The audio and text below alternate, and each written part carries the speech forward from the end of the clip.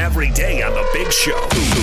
What? Gordon and Jake want to keep you up to date on all the action, all the newsmakers, and all the big opinions on the Zone Sports Network. This is What's Going On 97.5, 1280 The Zone and the Zone Sports Network. What's going on? What's going on? What's going on? Yeah, what's going on? Big Show, Gordon Monson, Jake Scott, 97.5 and 1280 The Zone. Time for a little What's Going On, where we check in with the big stories, big opinions that are going on across the Zone Sports Network. And, of course, on Thursday mornings, Joe Ingles jumps on for the Joe Ingles Show with DJ and PK. And it's always must listen radio, Gordon. Of course, not because of DJ and PK, but Joe Ingles. Because of both. All three. A little joke there, Gordon. A little jab at the other show. That's all. I'm not, I heard. I'm sure they were laughing along with you. Not trying to attack anyone, just making a joke. You've heard you've heard the intro for the segment, right? Yeah. Where it says with DJ PK and then it says who, making that joke. Oh, I see. So you're joining in on the self-deprecation. Yeah, that's exactly what I'm doing. All right, let's get to a couple of highlights from Joe, and he covered a lot of ground. The whole interview's up at 1280thezone.com if you want to give it a listen. But we mentioned with Sam Gordon the phone call going down with the players and the commissioner and Michelle Roberts, the head of the Players Association. And here's Joe talking about what he wants to hear on that phone call. I really just want for one simple yes or no, really, to what I think kind of the same as most other people. Just what obviously if we're going to play or not, it's I think for us, and obviously I understand it from the fans' point of view, and a lot of people who are employed and their job is obviously a part of us playing games. I just want to know if we're going to play or not. I think it would be nice to have that answer, if yes or no, if we are or not. So I don't know that the commissioner can give you that specific answer. Well, who can? I don't know. Yeah, I don't know. I mean, that's the whole point. Can you take general guidelines as far as that goes? Will that be good enough? No, I want a yes or a no. Okay. I'm going to put him on the spot. I need a yes or a no right now, Mr. Adam. All right. It'd be great if we can get it. I just don't know if he could. If he can, then that's awesome. No, I think it's, obviously there's going to be a lot of, I think it's obviously a bit of an update or whatever that we're getting, and it'll be nice to know a bit of what's going on. Don't you feel like the answer is probably almost certainly yes, but he can't completely guarantee it? I mean, like I said before, to me, the longer this goes on, I see it the other way, the harder it is to get back, because it's just, I don't know, we're not just going back to our jobs, which is no disrespect to people who sit in an office or something like that, but I'm not going back to a desk job, or I'm not going back, it takes so much time to prepare, and obviously, like they've spoken about, if we do go back, the timing or whatever it is of 14 days of quarantine, and I think it was a 25-day guideline more or less to what we would have to do to prepare. That's still, if we got to do that on top of what we've already waited, it's a long time. Still, even if he came out tomorrow and says we are playing, we're still 6, maybe I think minimum 6 weeks from actually playing, which is a long time. Gordon, your initial reaction? Joe wants an absolute answer so he can plan his life. He's not going to get it. Yeah, he's not going to get it, and he knows that. But can you imagine being if I were in his shoes, I would want to know too, man. Are we going to do it or are we not? We all want to know that to a certain extent, right? Right. But for a player, does he need to keep working out? How sharp does he need to stay? In the case of a guy like Joe, can he go home? Can he not go home? And by home, I mean, to a different country. He's stuck in limbo. And I understand a lot of people are stuck in limbo, and I get that. But you can see the frustration as far as keeping his body finely tuned and ready to go should the call come. Yeah, I get his frustration too, but I also think that a lot of people are frustrated in a similar way. And, if you're so, and I don't mean to speak to Joe personally here, but, if you're so desperate for a yes or no answer, I mean, right now, what if the answer is no, but it could be a yes, It's tough. It's tough to be so definitive right now. That's why I think they're asking players to be flexible, or they will ask them on that phone call tomorrow. Maybe a little bit of light at the end of the tunnel, like being able to go to the facility. Maybe that'll help pacify a little bit. But the truth is, I mean, you really want to get a definitive no right now, or can we keep the door open a little bit to a possibility? Yeah. You make a great point, Jake. Everybody has to stay flexible. Everybody is in an uncomfortable position right now. Most people, there might be some who aren't, but and some are really on the edge of their seats in stressful situations that make the uncertainty of an NBA player kind of pale in comparison, wouldn't you say? Yeah, I think it's just something we're all living with, and I'm not trying to downplay Joe's feelings on the matter, because I think a lot of us share those feelings, right? It's just it's just reality right now, unfortunately. It just is. What I wonder about it, though, Jake, is that how many NBA players are in that position of discomfort and are just letting themselves go a little bit? Some are. Some are. And you know what? I wouldn't even blame some. I don't know where folks have chosen to spend this time. I mean, what if your home is in Manhattan? What are you supposed to do? Yeah. I just wonder what if they do somehow, by some miraculous set of circumstances, find it safe to proceed. What kind of problems are going to come with that? And even on teams that are contending teams, I wonder if there are key players who have not been able to keep themselves in tip-top form. We've heard about the Jazz having these group Zoom workouts and whatnot. And people have talked about needing a couple of weeks, if at least, to try and get themselves back into form. But there is being in shape, and then there is NBA shape, and then on top of that is postseason shape. And those are pretty drastic ratchets upward toward a high level. And I wonder what would happen if guys are out there competing and they look kind of like your typical run down at the gym. Well, I think Joe included that in his comment where he says that they just can't turn it on. I mean, you've got to prepare, and I think that's part of what he's talking about. And you're going to have to take that into account. There's going to have where's to be your some baseline for preparation, Jake? I mean, it's one. I think generally when guys are preparing for the season to start, they are already on a slow ascent. Where are they right now? Like you said, there are some guys who haven't been able to do anything over the past 2 months. And if that's been their state, then that isn't going to be easily ramped up in 2 weeks. I could see guys being vulnerable to or susceptible to all kinds of negative things if that is in fact the case. And like you said, in some of the situations, it's not even their fault. They're doing what they should be doing by staying home.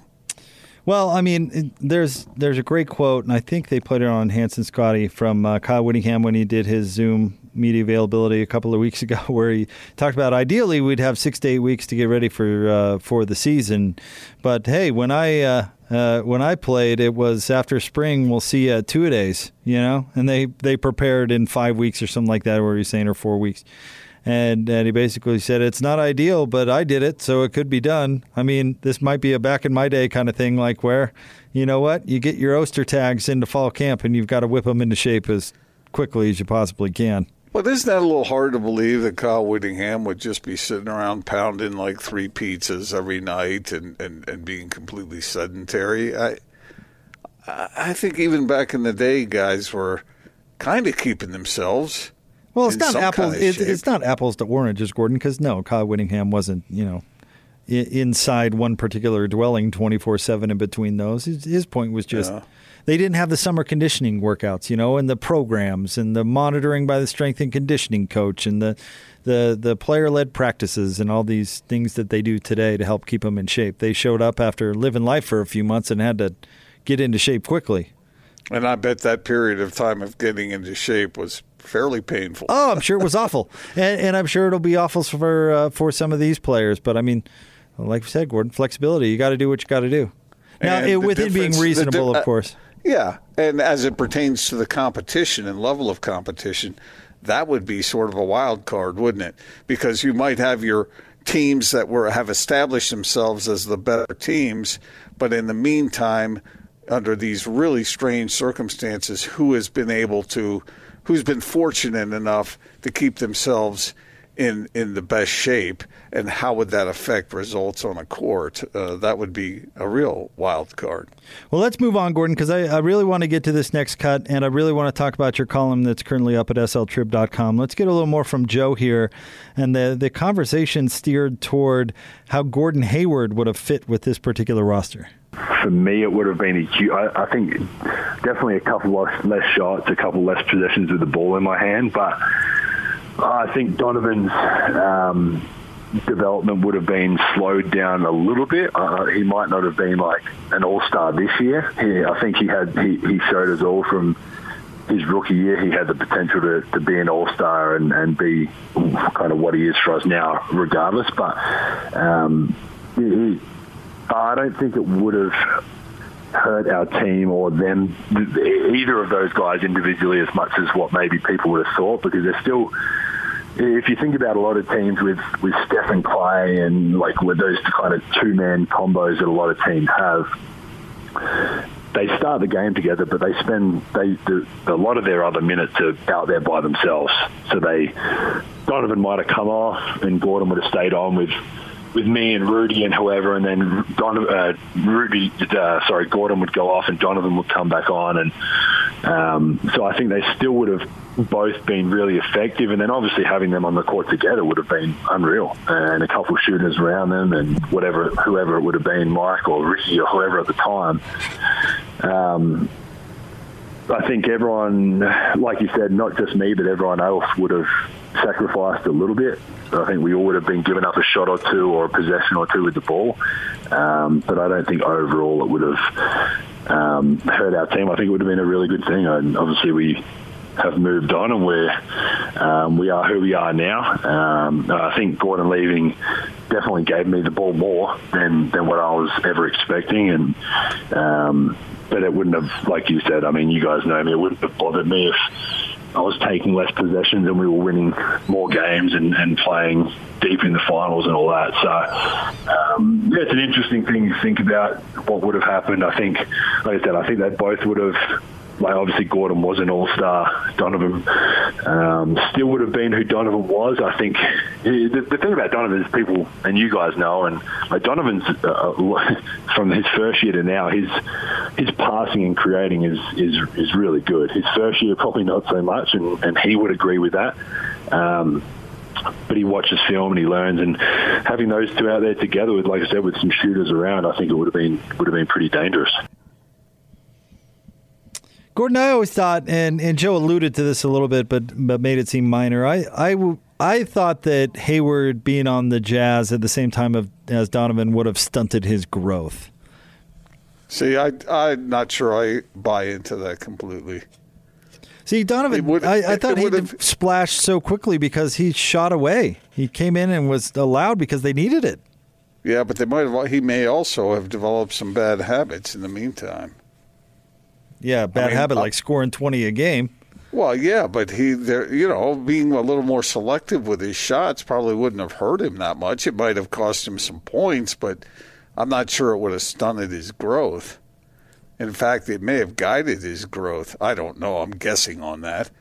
But I think Gordon Hayward had an attitude when he was here, but if he had been able to keep that under control, I think the Jazz would be better with him than without him.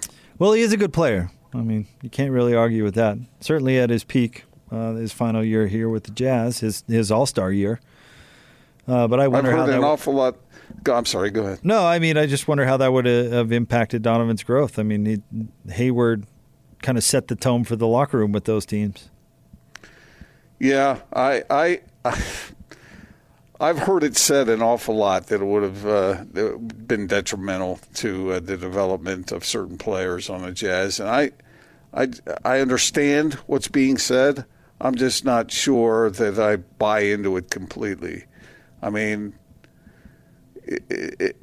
I think Donovan was going to be Donovan regardless, and he may have put up fewer shots, but I think it may have helped him become more efficient, and it would have helped the Jazz at times if Gordon had been able to continue his trajectory in a positive direction for the club. That fewer shots for Donovan wouldn't necessarily have been a bad thing.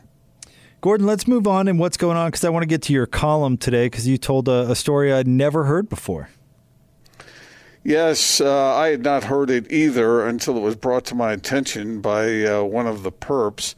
If you want to read the column, it's posted at sltrib.com. It's a funny story about a kid who was a decent basketball player, but he had gone on an LDS mission and had been away from the game a little bit, but he came back to Utah, and he was a student at the University of Utah, but then he had to drop out for a semester because he had jaw surgery. And in the meantime, he found out that they were having a tryout for walk-ons at the University of Utah, and Jim Boylan's first year as head coach there. And so he wanted to try out, but he was not a student at the time. But his brother, who happened to be an identical twin, was a full-time student at the University of Utah. And so he didn't want to miss his opportunity to try out, so he had his identical twin brother sign up for him, and then he showed up pretending to be his brother at the tryout.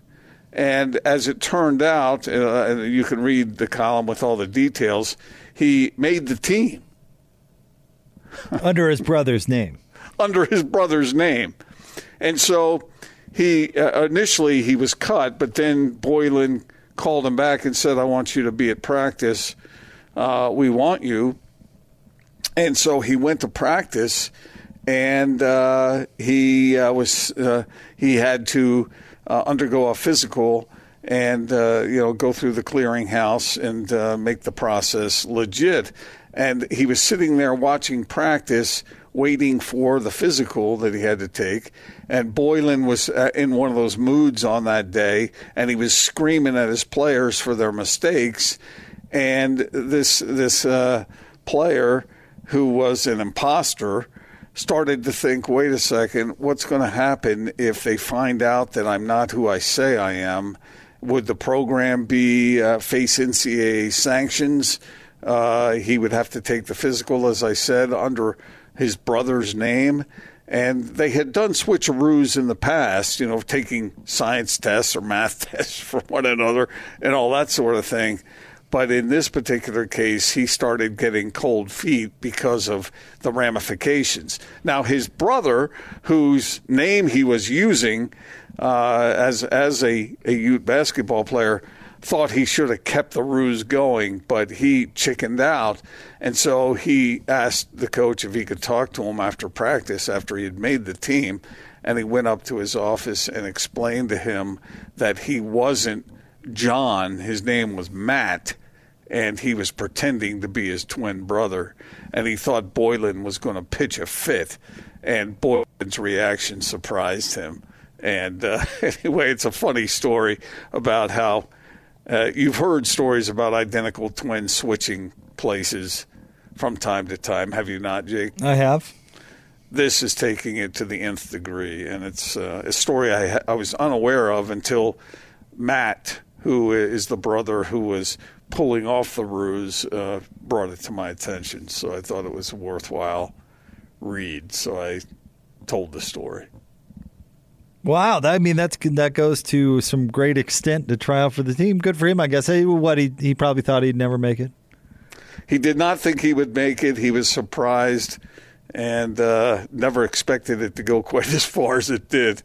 But he was a Ute, and he was kind of officially a Ute for one day, and then he dropped the bomb on Jim. Did Jim cut him? Well, Jim obviously said you can't be on the team if you're not a student at the University of Utah. No, so Jim cut him. But what happened when he got enrolled again? Well, that's a part of the story I didn't include. But the following year, when he was a full-time student, he did go out for the team again. But then he decided he was a senior at that point, and he just didn't think it was worth the commitment to continue on. Even if he did make it, he wasn't sure whether Jim was going to hold that against him the second time around. But anyway, he did kind of pull that switcheroo on Jim Boylan and fooled him. And Boylan ultimately thought it was pretty funny. My brother and I did something similar once. What'd you do? I went to work for my brother one day. He had I can't remember if he had a play practice or a class lab or something. He couldn't go to work, and all he did was fill the waters at a Chinese restaurant around on the tables. And so I went to work for him one day and did the job just fine and went home. Now, it wasn't like we were pretending I was him, but there was an older gentleman that worked there that thought it was my brother was at work that day. But it was really me. Wow. Now, today, we look nothing alike. We would never work today. But Did you look alike then? Yeah, looked a lot alike then, yeah, for sure. I've never pulled that. I don't look like anybody. Yeah, you bruised yourself as a offensive coordinator at Utah State for 6 years or whatever it was. Oh, yeah, that's true. I could have, with Coach Yost, we could have switched things out. Do you think there are identical twins out there who actually fool their girlfriends and that sort of thing? Why would they want to? I don't know.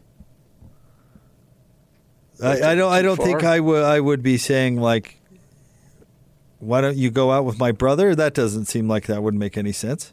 No, but what if one of the twins filled in for his brother on a date? I wouldn't want my brother anywhere near my date. What purpose does that serve? You have your brother take your test for you. That makes sense. Maybe he's better at science. Why would I want my brother to take my best girl out on the town? Well, maybe he's more romantic. Maybe he could impress her in your stead. I don't want him to impress her. Well, yeah, but you could. You're opening a really awkward door here, Gordon. Then you could switch back. And again, I don't understand the advantage here. Well, maybe it would help set the hook. Not that I'm. But then, aren't you creating a relationship under false pretenses? Isn't that something that you always claim you're against? Well, yeah. I'm not condoning it. I'm just wondering if anybody's ever done it. I bet it has happened. Hey, go impress this girl for me, because you're better at that than I am, and then I'll move the whole thing forward from there. Why wouldn't the brother just impress the girl for himself? That seems like the direction you're going. Well, there could be that complication, but maybe the identical twin brother doesn't really like that girl, but you need a little bit of a hand. Nope. No? No, I don't think so. Well, again, I'm not saying it's a good idea. I'm just saying I wonder if anybody's tried it. I want to remind you of our friends at RGS Exteriors. They will improve the curb appeal for your house with James Hardy brick, stone, and stucco exteriors, along with soffit fascia and rain gutters. Check them out. RGSUtahSiding.com. Coming up next, Stewart Mandel of the Athletics. So stay tuned for that. The Big Show, 97.5 and 1280 The Zone. Introduce the best coverage of the teams you're passionate about from the guys you know and trust. Go, turn it up. You're listening to The Big Show with Gordon Monson and Jake Scott. Presented by Mountain America Credit Union. Guiding members forward for over 80 years. Yeah. On 97.5, 1280 The Zone and the Zone Sports Network.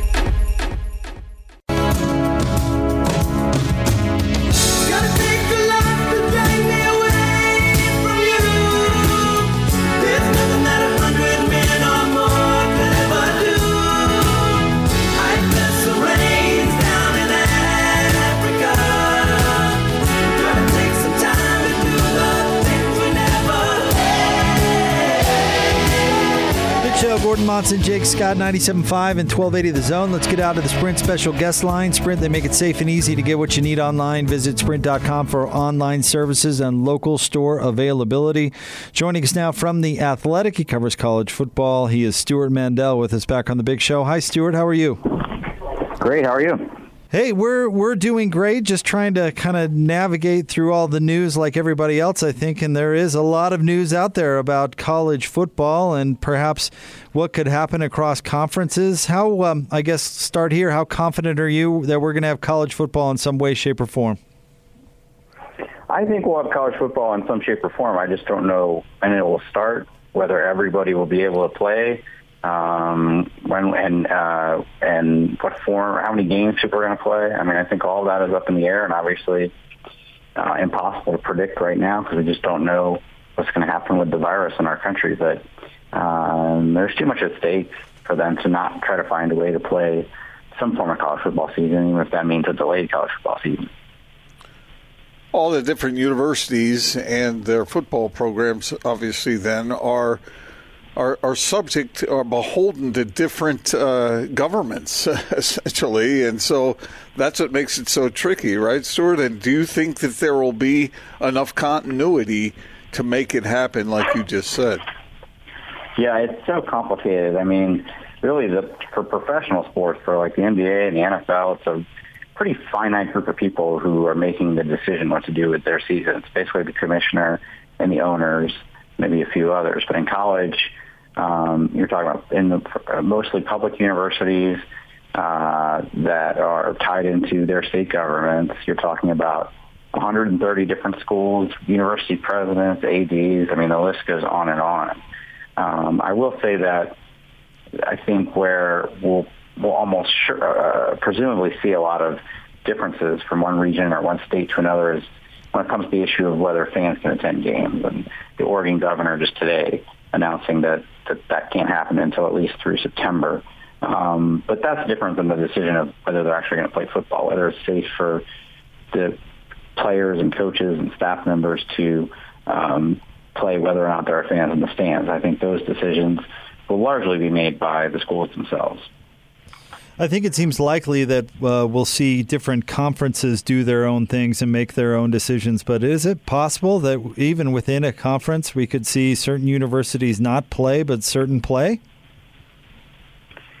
At first, I didn't think a conference would do that.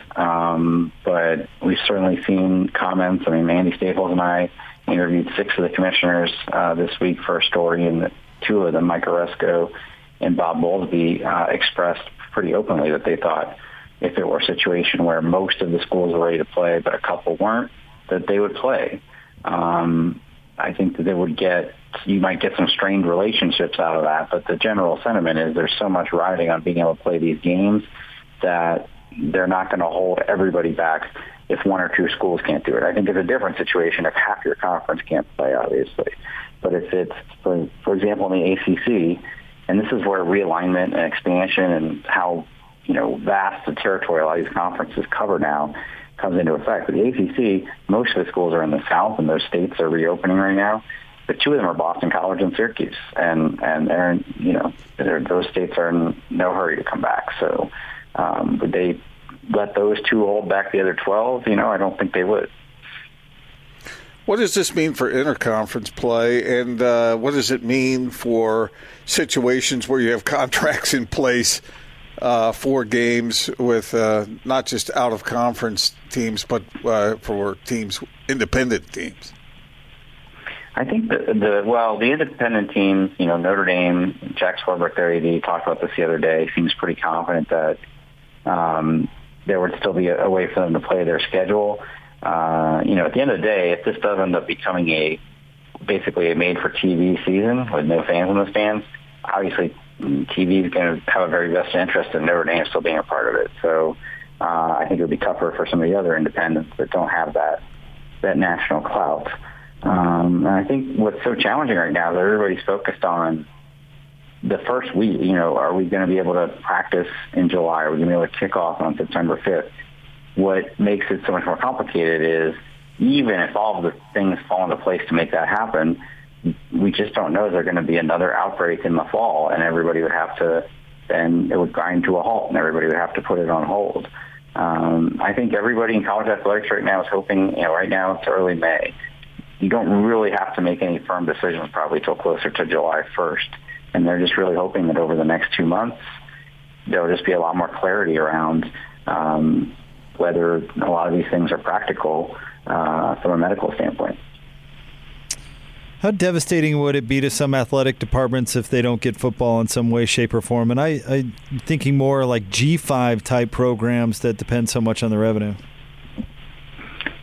It's interesting. Everybody kind of brings up the G5 or the FCS, but I actually think this is a rare instance where the more powerful football school you are, the more it's going to hurt your bottom line. Because if we're talking about, okay, fans can't be in the stands this fall, that's going to be a lot more lost revenue for Ohio State, and which puts 100,000 people in the stands every week, than for a MAC school that maybe has 10,000 people in the stands every week. Frankly, a lot of those Group of 5 schools rely heavily on the university to help fund them, and that's a whole other issue where universities are going to suffer obviously tremendously because of the pandemic. But if you're sitting there, you're Alabama, you're Ohio State, there's just no scenario where you can replace 85% of your budget for a year. Football truly does drive almost the entire athletic department, even at those high-level Power 5 schools.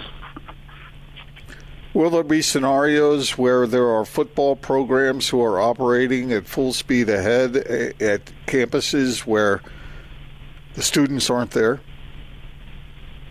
We've seen some changing rhetoric around that as well. I know when the commissioners had their call with the vice president a few weeks ago, they said on that call, and they came out and said afterward, at least a couple of them, if we're not going to have college football games, college players are students too.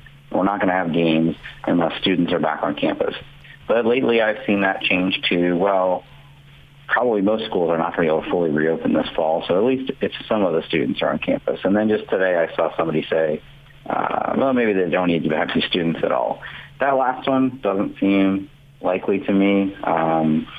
If you're at a school in a place where it's such a hot spot that they don't think any student should be coming back for in-person classes, then I don't see how you can tell the football players, but you have to come back. And I don't think a lot of the players would want to come back in that scenario. But I do see what, for instance, Larry Scott was saying the other day when we talked to him for our story, that it's just 80,000 students are not going to be back at Arizona State this fall. There's just no way. It's going to be a phased-in approach. And I think in an ideal world, some students would come back. Maybe some would stay home. Even the ones that do come back may still do some of their large lecture hall classes online. So it's just going to be a very unusual year, to say the least. And it's affecting entire universities, not just athletics. If somehow we were fortunate enough to still have college football this year, what's the biggest storyline in the Pac-12 in your mind? Good question. Well, I haven't actually had to think about football in a while. I think that the USC angle fascinates me. I know that Clay Helton Job Watch has been a soap opera for 2 years now. But the reality with USC going into this year, yes, he's probably still on the hot seat. But they could actually be pretty good. They found a star quarterback last year in Keaton Slovis, and most of his receivers come back. Most of the defense comes back. They were really injured last year, and he made some really good hires. So while it's a very unique situation. Most of the USC fan base, if not all, has lost faith in Clay Helton, long time ago. Don't see him as the coach of the future. They play Alabama the first game. They're worried that could get ugly. But that doesn't mean USC couldn't still win the Pac-12. Oregon will obviously be really good, but you look at the rest of the conference, new coaches at the two Washington schools. Utah has a lot of rebuilding to do. There's not a lot of other obvious challengers to me, at least on paper, than Oregon and SC. How adaptable is college football to the point where a season could get started and then there could be an intermission and the rest of it could be pushed back? And how expensive would that be, Stu?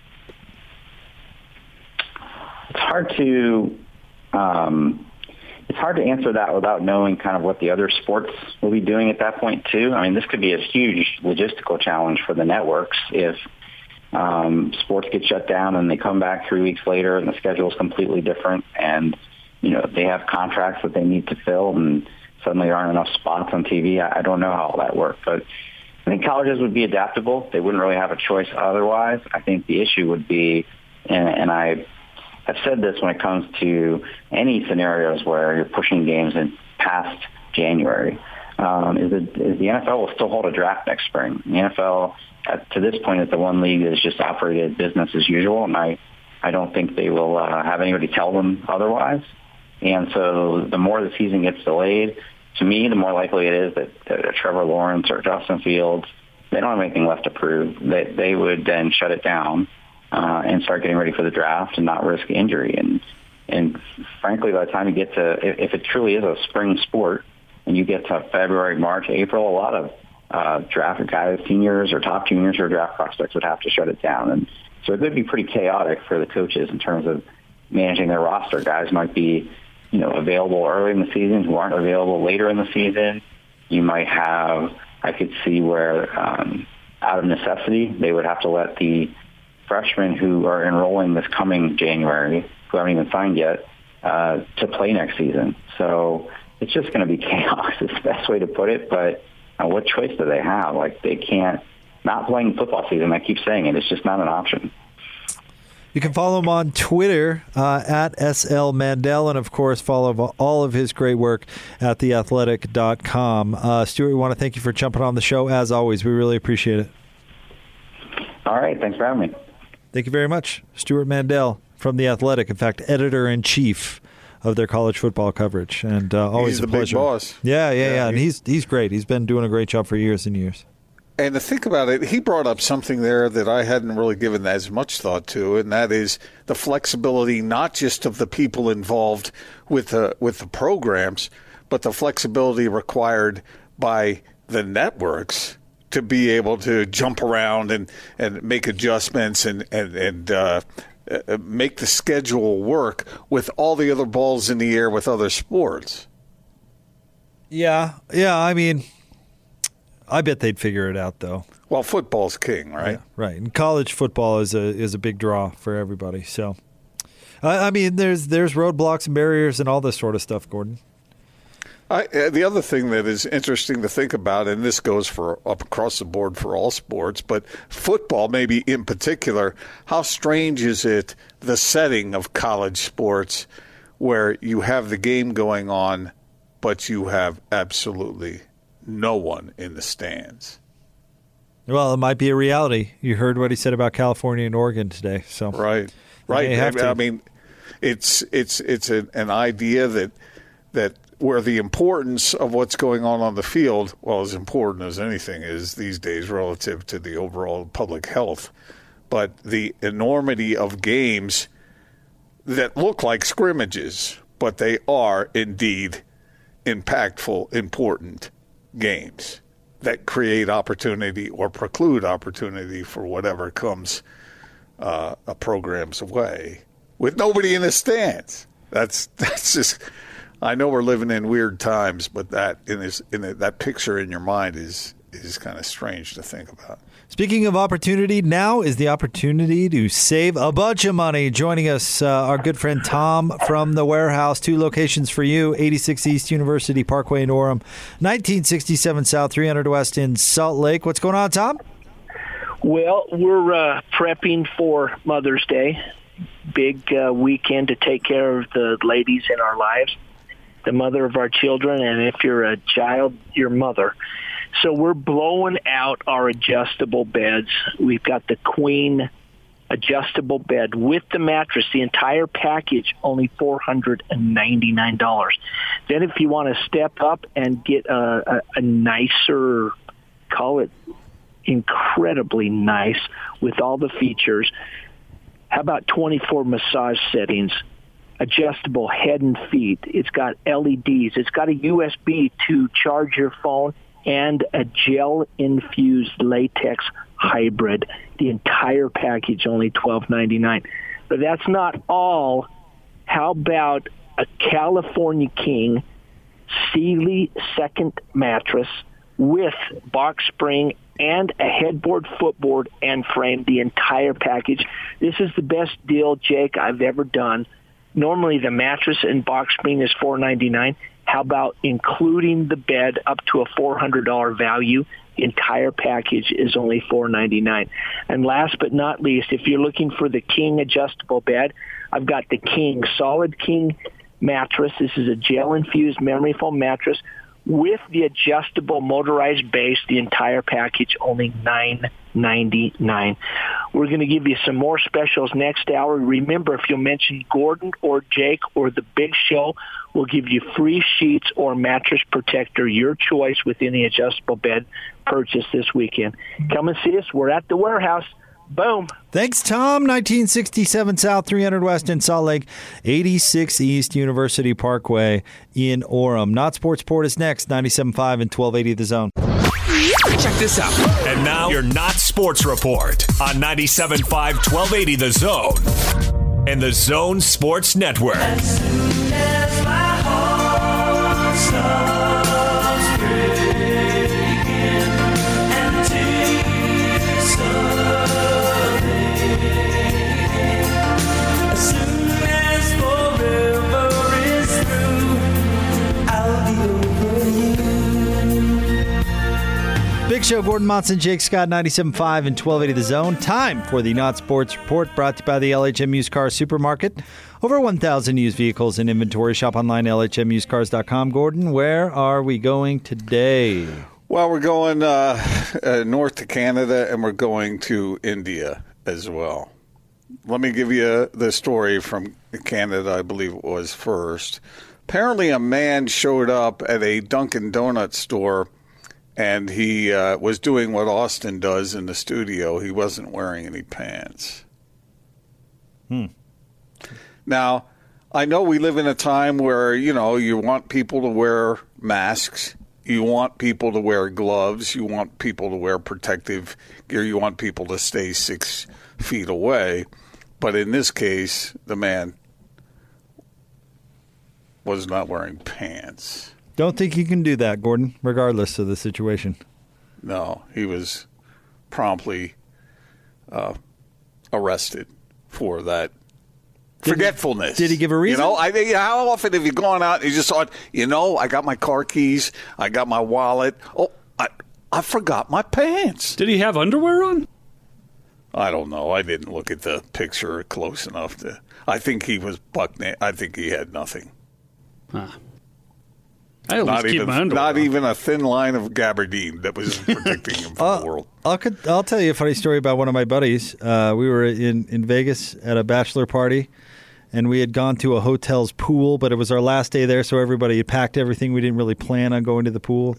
And my friend Dan really wanted to swim, and so he stripped down to his underwear and tried to get into the pool. Well, the lifeguard says you've got to have a swimsuit. You can't just get in the pool in your underwear. And he said, really?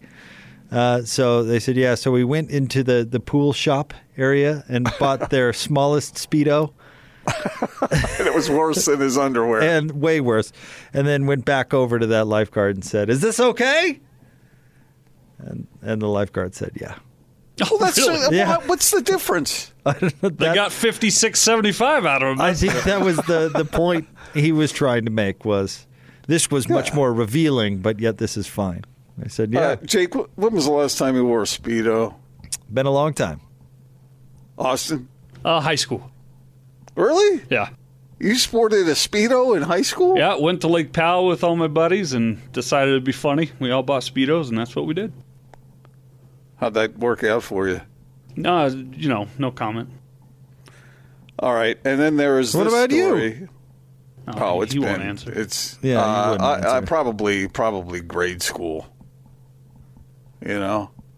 Because why? Well, I don't know. The last time I did was probably middle school, and that's because I was on the swim team. It's freeing, man. I tell you, it's freeing. Free. Did you wear anything under the Speedo? No. Were you wearing a jock or anything? What would you wear under a year is Speedo? this? Yeah, what are you talking about? Where do you? Yeah, I had my jean shorts on underneath my Speedo. And then there's before I don't want that image in my mind. I'm just trying to exorcise it completely. But it's been, really, isn't that a European thing now? What? Jean shorts under the Speedo? No, just the the little teeny G-string bathing suit that hairy men wear over there. Is there another story here? Yeah, let's there move on. is. We've been talking a little bit about animals this week, but there was a break-in at an ATM in Delhi, and turns out it was a monkey. A monkey broke into an ATM and pulled the cash out and ran off. Now, I don't know what that monkey's up to. I don't know what he's going to do with a bunch of singles, but I call it monkey business. Ugh. And singles? What is single? What does that have to do with anything? And how do you know what the bill was? I just assumed they were, but how many times do you get singles out of an ATM? I don't know. You don't use the ATM all that often, do you, Gordon? Oh, and you got the gold card. Yeah. It's not the gold card. It's the black card that really is the good one. My bad. Singles. How's that relevant? I don't know. You can get singles out of an ATM. No, you can't. And are you implying that the monkey is going to use the singles in the traditional way? Is that why you said that, making an offhanded joke there? It was kind of a joke, but I don't know. Maybe you can make it rain. What do you mean? I don't know. You think you can get singles from an ATM? You can't get singles from a skee ball machine. Right. Wait, you can't get singles out of an ATM? No. What do you just get 5s and 10s and 20s? You can't get 5s and 10s either. You can't? No. Oh. Yeah. Okay. It's been a while. It's been a minute. So it's only 20s? That's the smallest denomination? That's at the ATMs I've been to in my entire life. Right, ever. Since 85. Okay. This is how I also know that Gordon's never lived paycheck to paycheck, because remember when you'd go to the ATM just praying you'd have more than $20 so you'd be able to take it out? At least give me a $20 bill. At least I just need $21 in the account. Come on. Come on. Did you really think that? Oh, yeah. Every pay Constantly. period. Yeah. Maybe when you were in college, but not since then. 5 or 6 years after it, too. I worked in radio during the Great Recession. There you go. That happened a lot. And I started in radio in the Great Recession. Can you borrow from the ATM? I mean, if you overextend, will it give you the money? You ever heard of a line of credit? So you can do that. You can take out more than you have. Like if you had, it certainly depends on your checking account. Look, we'll give you Econ 101 after the break. Yeah. Huh? All right. I just I just wondered if Jake really needed that $20, but he only had 18 in his account. You can't get it out of an ATM. It's not coming out. Huh? No. I'd like $16 in ones, Mr. ATM. I keep talking to this thing, and it's not spitting out any singles. Gives me 20s. Yeah. I don't know. Have you ever broken into an ATM, Austin? No. What? All right, just wondering. Well, just wondering if he did what this monkey did. Oh, got away with some singles. All right, Mike Snar is coming up next. He has a book out about the Utah Jazz. He worked for the franchise for almost 30 years. We'll talk to him about his journey as well as the journey of the Jazz franchise. It's all straight ahead here on The Big Show. Gordon Monson, Jake Scott, 97.5 and 1280 The Zone.